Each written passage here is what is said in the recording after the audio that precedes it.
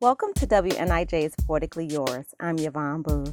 Poetically Yours showcases poems by Northern Illinois poets. This next poem is by Darius Jackson, a member of Four Poets One Mic. It's called I'm Ashamed. I said I'm ashamed because just last week, this white kid asked me, why is black people always mad? He said, why is black people always angry? He said, I understand your ancestry history, but that just don't reflect today's society. Slavery is done. I said, nah, dog, slavery not done. Master just exchanged his whip for a badge and a gun. Now imagine if I run. It would probably be a bloody scene because my skin too black and my words too complex thoughts. I get lost, searching for revenge.